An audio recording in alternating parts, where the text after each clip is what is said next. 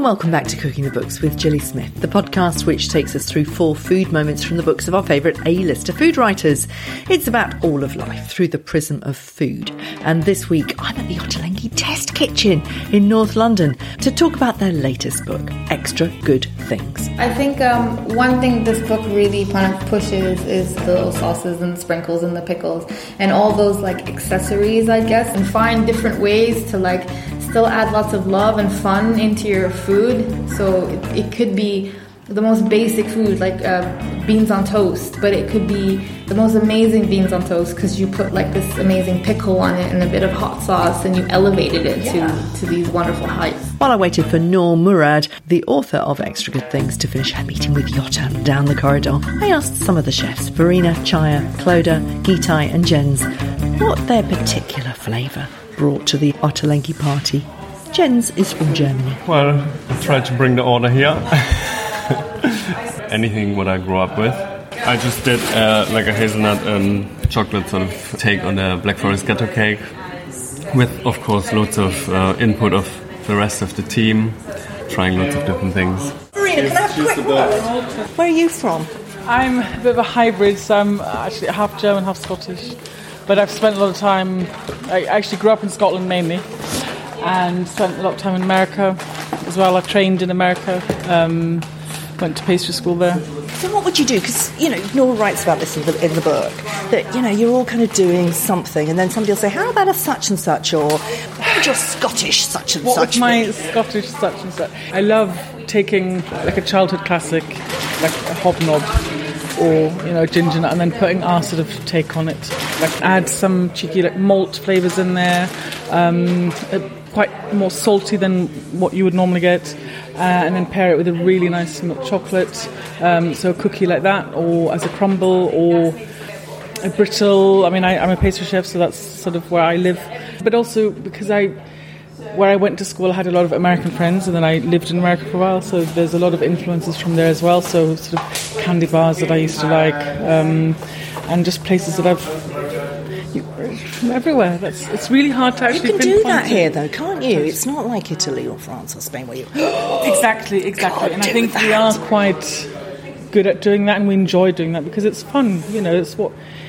Like, for instance, I'm classically trained, but I like taking influences from and flavours from everywhere else and still using those techniques that I was trained in, like French style techniques, but our sort of flavour profile and...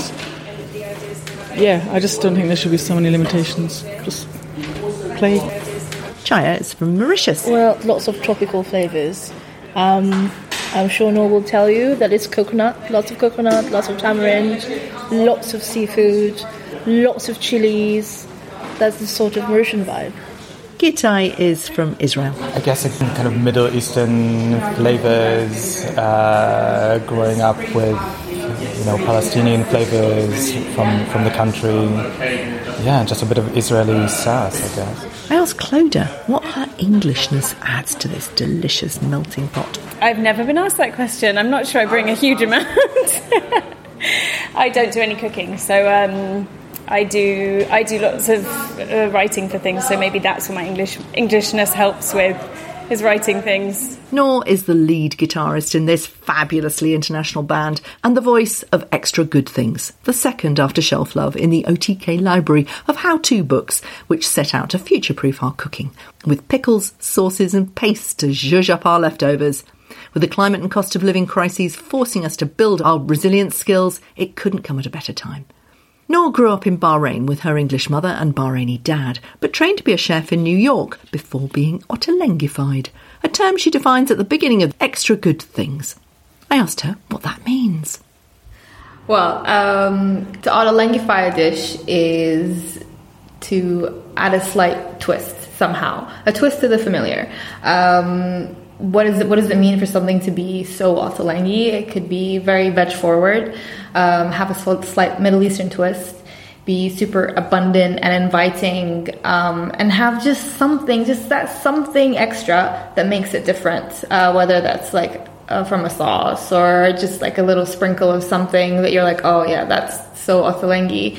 But then Ottolenghi is also all the chefs that have come and gone over the years. So, I mean, the Ottolenghi has been around for 20 years, and it's more than one man. It's a whole team. It's 2 decades of like collected fingerprints that have kind of made Ottolenghi what it is.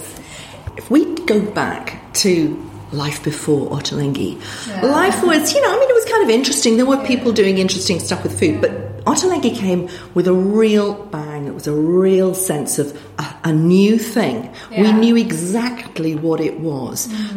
It was a lot of new ingredients that we might not have heard of before. It was certainly pomegranates. There was a lot of cauliflower, preferably with hazelnuts. And we were doing things with vegetables that nobody had really done before. It's only 20 years. I mean, what's your role in that, Noor? How much of that have you been part of? Well, I started working at Ottolenghi 6 years ago from Bahrain. I was born and raised in Bahrain. I'm half Bahraini. So for me, working at Ottolenghi made complete sense because it was Middle Eastern food, which I understood so well, sort of westernized. So, moving to London for me was so strange, but working at Ottolenghi felt like being at home. And that is how Ottolenghi kind of makes you feel, how it is to work there. They kind of create space for anyone and kind of embrace you into the family. I mean, the thing about the Ottolenghi brand, the Ottolenghi Test Kitchen, is it's a hub of creativity, isn't it? It's not just cooking. It's writing recipes, it's writing books. There's a massive library. To me, Ottolenghi, it's kind of stuff that we kind of know about but feels very exotic. Is that what you're trying to do here in the Test Kitchen? Yeah, absolutely. I think in the Test Kitchen, we want to create dishes for home cooks that we want people to make our recipes. It's not like, I just want to show off. It's more like, is this practical? Can people make it? Is it accessible? But then also, is it still exciting? Does it kind of teach you a new skill or teach you about a new ingredient you might have never learned before? And that's exactly what we kind of do. Like, for example, in Shelf Love, there's a coconut cake, which has got loads of vanilla as well, but it also has loads of cardamom, which kind of gives it that extra depth of flavor. And that's basically what our job is at the Test Kitchen, is to build that flavor from the ground up and to add in these little pops of excitement. It started off with just Tara and Yotam, just testing out flavours in Yotam's home. It's moved a couple of times since. It's now a real sort of industry. It's a real hub, isn't it? It feels like it's reflecting and contributing hugely to British food culture. Does it feel that way to you? Yeah, definitely. Growing up in the Middle East, I was like, maybe I'm not going to be able to find all my favorite ingredients here. But now you go to a lot of supermarkets. I mean, Waitrose, for example, you can get black limes, which is so crazy. And I think that is just shows, it's a prime example of how Ottolenghi has influenced British cuisine, because you can get za'atar and tahini and Aleppo chili in probably any kind of supermarket. One of the things that I love about this is that Yotam himself has enabled a lot of people to be able to cook in quite a different way. Creating a Test Kitchen that has a 9 to 5, for example, enables women to really work and produce some extraordinary stuff. But he also reveals the ghosts, and when I say the ghosts, I mean the ghost writers. He's very good at saying these are the people who actually do the Ottolenghi books. If cookbooks are kind of the cultural signifiers of these days, once upon a time you'd go around to somebody and you'd go through their record collection to find out who they are. Now you go through their cookbooks. What does Ottolenghi say about somebody if it's such a mix of wonderful people from so many places in the world? Well, it's interesting you ask that, because whenever I go to someone's house, a friend or someone who haven't been to their, they've invited me over or whatever, and I see Ottolenghi on their bookshelves, it immediately tells me that, okay, this is a foodie. This is someone who's really into food. And it's just this one name that unifies so many people. And I think anyone who has an Ottolenghi cookbook genuinely appreciates good food, because that is exactly what the Ottolenghi ethos is about. It's just good food with a slight Middle Eastern twist. And I think Ottolenghi has invited people from all walks of life. it's not just like a London crowd, it's a worldwide crowd. I mean, even in Bahrain, I used to have all the Ottolenghi cookbooks. My mom cooks from them. So it is to show you, like, the reach is so far. Yeah, I mean, the books kind of suggest that somebody's really interested in playing with new flavours. Mm-hmm. This book, for example, you take a lot of back-of-the-fridge food and you completely give it a whole new twist with a really zesty flavour bomb or a kind of a dukkha. And we'll go through some of your food moments in a minute to give an example of that. But, it's about people who can cook and who want to look at those detours that you guys go on in this test kitchen. Give us an example of something where you started here and you took a detour and ended somewhere else. Well, I'll use a recipe from the book. I was testing out a bloomin' onion recipe, because I was inspired by, I lived in New York, and if you go to an Outback Steakhouse in New York, they have a bloomin' onion, which kind of, it opens up, they cut it to open up like a flower, and then they batter it and they fry it, and it's served with the sauce. You kind of like pick at the petals and dip it, and it's really delicious. And I started trying to create it here in the test kitchen, and unsuccessfully, because I was like, how am I going to Ottolenghi? I was trying all these clever ways of doing it, and I found it to be quite a hassle, especially for a home cook. I was like, is anyone really going to want to make this? And anyway, in the end, I one day I was like, I wonder what would happen if instead of an onion, I used the leek, and it cut it in the same way, so it kind of opens up like a mop, and dip it in this batter, and it was so delicious, and it wasn't as harsh as a fried onion. It's a bit more delicate in that allium flavor, and then when you fry it, it looks like they kind of look like duck feet. They have a really cool little shape, funky shape, and then when everyone who tried it at Test Kitchen was like, this is so much, like, we like it a lot more than the bloomin' onion. Even the bloomin' onion's amazing, and that's kind of how it made its way into the book. So it started as something that was really trying to recreate, and then it just morphed into something else. Very cool. I mean, I was just talking to Verena just a moment ago about, what her Scottishness kind of adds to it. And she was doing that exactly the same with the, she says, so you take a hobnob and then you kind of think, okay, what do you want to do with that? And I've now got these. Well, take me through. I mean, you haven't even seen these before, have you? So this is literally straight out of the test kitchen. So that one is dipped in, what do you think that one is? Actually made with egg whites, almonds, and chocolate. It's a 3 ingredients, kind of like crispy macaroon thing. Fantastic. Yeah. Can't wait to eat those on the train on the way back. That's simply a kind of a hobnob these are not actual hobnobs from a shop next door, by the way. No, but they're inspired by the infamous hobnob. And they're dipped in different chocolates. And that's really how we start. We kind of all brainstorm together and think about all the things that we'd want to eat. And hobnobs are obviously like top of the list. And then, how do we recreate that and make it work for us? Yeah, and we heard from, all the various chefs in the test kitchen about where those flavours come. So Chai was talking about her Mauritian coconut, for example. She says so much coconut in a lot of the recipes because you really love it, but also because that's her particular thing. She's always kind of suggesting how to add some more coconut. Let's go through some of your food moments. The first food moment is the pistachio macaroon cake with elderflower apricots, and it tells us a lot about your past and how food kind of creates a community. I love this moment. Tell us about it.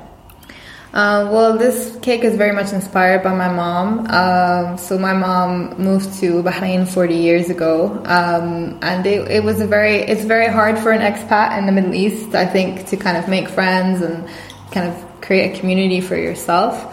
But my mom kind of befriended all the other expat moms who were also married to Arab men and had children there, and they all used to get together and bake cakes. But my mom is a really, really good baker. I think maybe that's where I got my love for cooking, is from my mom. And in the dessert section, I kind of put together all these recipes, and I really wanted to do something on my mom's walnut cake. And it was such a simple cake. It's just like egg whites, ground walnuts, sugar. And then I just kind of thought, okay, I'm going to give it a newer twist. I'm going to use pistachios. I love pistachios and ground almonds. And, the result was a bit different to hers. And it was kind of I call it a pistachio macaroon cake because it's kind of like crumbly, like from the whipped egg white and the sugar. And it's so freaking delicious. And I think a lot of like, that for me is a big moment because I felt really proud of that cake because I was kind of like, I channeled my childhood and my mom and her baking and her, desire to create a community with friends in the Middle East, and I put it into this recipe and kind of like honor her. Yeah, and it, you talk about the swapping out and the tweaking. I mean, that is what Ottolenghi is all about, isn't it? It's taking an idea and then going, okay, what about this? And giving it a whole new twist.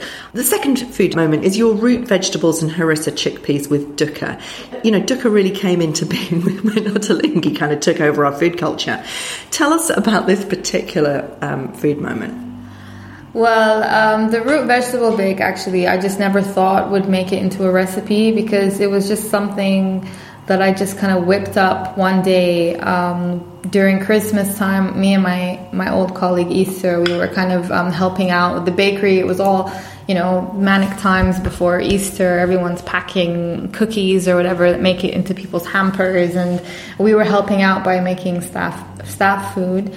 And this was it was closer to Christmas, so there were less people on the rota, and it was just a bit of a quieter day, and we were kind of clearing out the fridge, and we'd done loads of recipe testing with like relevant winter veg that week, and we're just kind of using the odds and ends. There was a potato, some celeriac, a bit of pumpkin, and I kind of just chopped it up and roasted it, and then added some chickpeas halfway through, tossed in harissa, and everything's kind of got like nice and browned and softened. And then I'd made this dukkha for a different recipe, and I'd sprinkled it on top, added tahini, kept it vegan because we had quite a few vegan staff on that day, and it was kind of great because I didn't follow a recipe, when we're at the test kitchen, you just have to measure everything. You put a timer for everything. Every single thing you do, you have to write it down. And it almost goes against your instincts because, as chefs, you just kind of want to cook. But then in the test kitchen, everything's so regimented. And it was quite nice that day to just cook with how I felt. Like, I think it's ready. I'm going to add this. Or, why don't I add, let me use up what herbs we have. And, anyway, I served it up for lunch and it was all gone, and my colleague Easter was like, oh, you should turn this into a recipe. And I hadn't even thought about it when I was making it, that I'm going to make this into a recipe and that it would eventually make its way into a book. That's the story of the root vegetable bake. I mean, the thing about that is for me, it's a very clear, there's stuff to use up in your fridge. Make it as tasty as you possibly can. And a lot of people don't know how to do that. And that's probably one of the most important things I think that this book has to offer. We need to be more veg forward, as you at the Ottolenghi Test Kitchen call it. Yeah, I think one thing this book really kind of pushes is basically in its concept, the extra good things, and that is like the little sauces and sprinkles and the pickles and all those like accessories, I guess, that you would like accessorize any plate of food that you have. So, you can cook the recipe as it is in the book, but just like with Shelf Love, we really encourage people to take away, I really love that pesto that went into the pasta. Next time I'm going to use this pesto and put it on my eggs in the morning, or I really love that bottle of hot sauce. I'm going to keep some in the fridge and use it every time I like something. I want something spicy on there. I'll just put some hot sauce on it rather than go and spend 6, 8, 10 pounds on a bottle from whatever your local greengrocer. Is make it yourself and find different ways to like still add lots of love and fun into your food. So it could be the most basic food like beans on toast, but it could be the most amazing beans on toast because you put like this amazing pickle on it and a bit of hot sauce and you elevated it to these wonderful heights. Yeah, that butter bean with pink pickled onions on the top of it, absolutely beautiful. So simple. I will definitely try that. But it's also very important to be able to enable people to reduce waste, but also to use more vegetables instead of meat as we try to decrease the amount of meat in our diet. It's not about going vegan, but actually with where there are so many fantastic vegetarian and vegan recipes in here. It makes it very easy. It's very current, isn't it? I mean, how much of that conversation about climate change and the cost of living do you have in those meetings that you've literally just come out of with Yotam? We do talk about it a lot, especially lately in our current economy. Things are changing, just so fast for everyone. Especially, you think, okay, people who, like we said, people who like Ottolenghi books, or people who or foodies who love food. But in this current economy, maybe going out to a restaurant just isn't as feasible. You aren't going to be able to as much. But, with Extra Good Things, you could have something that really elevates your food, that makes you feel like I'm having something so luxurious. I'm treating myself. Just because you have this quick pickle or this, little shatta or chili sauce in the fridge, and you almost feel like, I don't need to go to these restaurants. I can still kind of treat myself and have this luxurious meal at home within a budget, and it's very plant forward as well. Yeah, and resilient. I mean, that's the thing, isn't it? You can still have a really lovely meal if you can cook really nicely and have all these gorgeous condiments.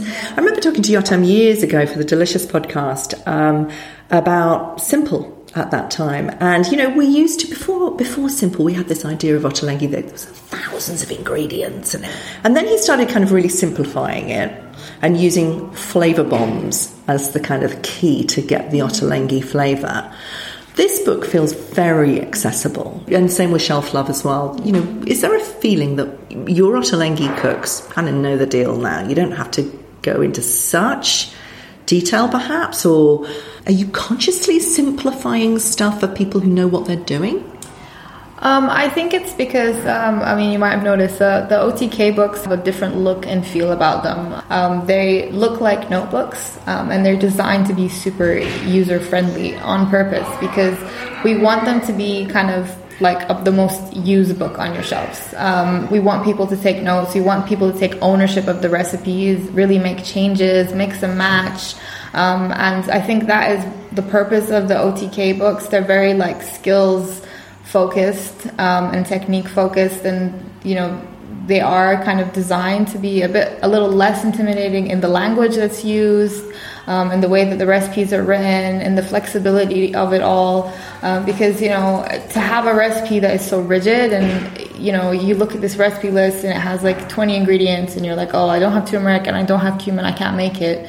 No, you absolutely can make it. You can just make adjustments, and we really kind of want the language in the OTK books especially to be very kind of forgiving, very welcoming, very, yes, own it, make those changes, use up what you have. There's no need to say no to something or be wasteful at all. Yeah, it feels like a little bit sort of almost like perhaps in the old days, if you were to cook an Ottolenghi dish, it would be to kind of show off and be a bit fancy.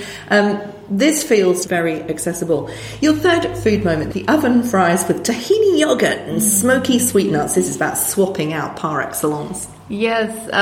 So when I lived in New York, I'd moved to America. It was this big, massive country that, Bahrain is tiny. You can go around the whole country in 3 hours. So for me, I was 18. I was shy. I was not very outspoken. And then I come into New York, of all places, where everybody has an opinion and everybody's very loud and larger than life. And I remember being extremely lost and just kind of thinking what am I doing? And I befriended these really amazing Americans that kind of took me under their wing and showed me the way, and were like, this is the American way of doing things.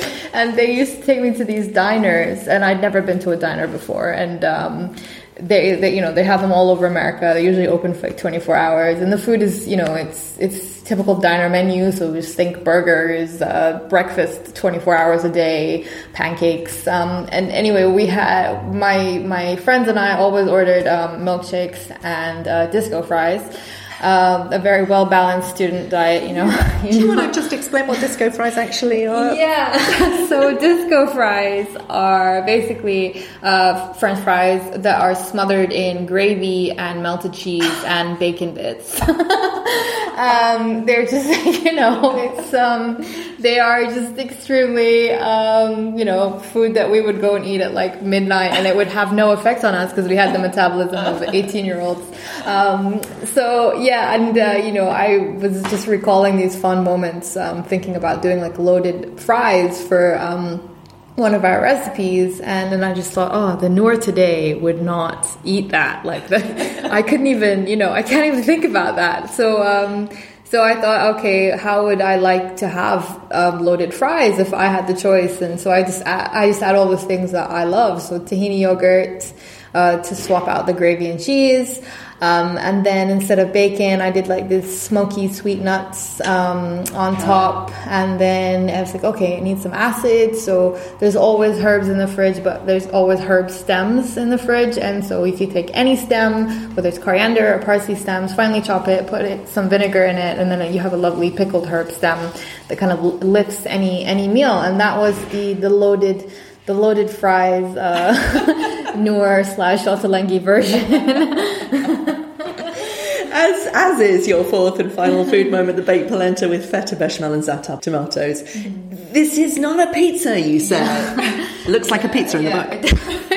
It does look like a pizza, and my colleagues and I just say, the polenta pizza, but it's not a pizza, So basically you make polenta and you spread it out really thin on a very large tray, and then you top it with like a bechamel and feta, bake it in the oven until it's all golden and crispy and browned on top, and then you top it with these slow-cooked za'atar tomatoes, which are the extra good thing. And then you use a pizza cutter to cut it into slabs and share it amongst your friends. It is kind of feels like a pizza, but then, we had this debate, at the Test Kitchen, we often have these debates on like, how do we call it? And like, how do we present it to the world? Because, the title of a dish is what makes it, So I was like, should we call it the polenta pizza or the polizza? Or, but then I was like, if someone invited me over for pizza night and I was given polenta, I'd be really upset about it. I would want pizza. Like, it needs to be a bread base with some kind of sauce. So in the end, we called it baked polenta with feta bechamel. But yes, it's a polenta, not a pizza. This is what you do day in and day out. You've told us about food moments that you've brought back from your New York student days, and it's all about kind of going back into your food memories and coming up with new ideas. Can you ever run out? Do you feel as abundant as you once did? I mean, where do these ideas come from? How many more can you produce? I mean, that's a fair point. I mean, I've worked in the Test Kitchen now for 4 years. The ideas still come, but I think sometimes you kind of think of an idea and you're like, oh my God, it's such a great idea. And then you Google it and you find out that Ottolenghi has done this idea 10 years ago. And you're like, oh my God, our past selves have just completely ruined it for our future selves. Yeah, exactly. The thing is, like with the internet, everything's been done. The key is to just find maybe a new way to do it, or a new way to plate it, or a new way to cook it. It does become challenging, it's a creative job, and creativity is not something that you can just deliver every day. So sometimes, you have good weeks and you have bad weeks. Some weeks you just it doesn't come, or you're just frustrated, or you make this recipe over and over again. But the great thing is that we work together in a team and we uplift each other. And if you're not feeling so good, someone else might be feeling very inspired and give you an idea and tell you how to turn it around. And that's what's so great about working in a team. You're stronger together, and we all have one, end point, which is that we want to create really good food that other people are going to make. Thanks for listening. You can read the transcripts at gillysmith.com, where you can also sign up to my newsletter. And you can follow me on Instagram. I'm at foodgillysmith, where you can keep up with my adventures in cookery with Leiths Online. Check the show notes and on Instagram for full details of how to get a Cooking the Books discount on Leith's Essential Cookery course.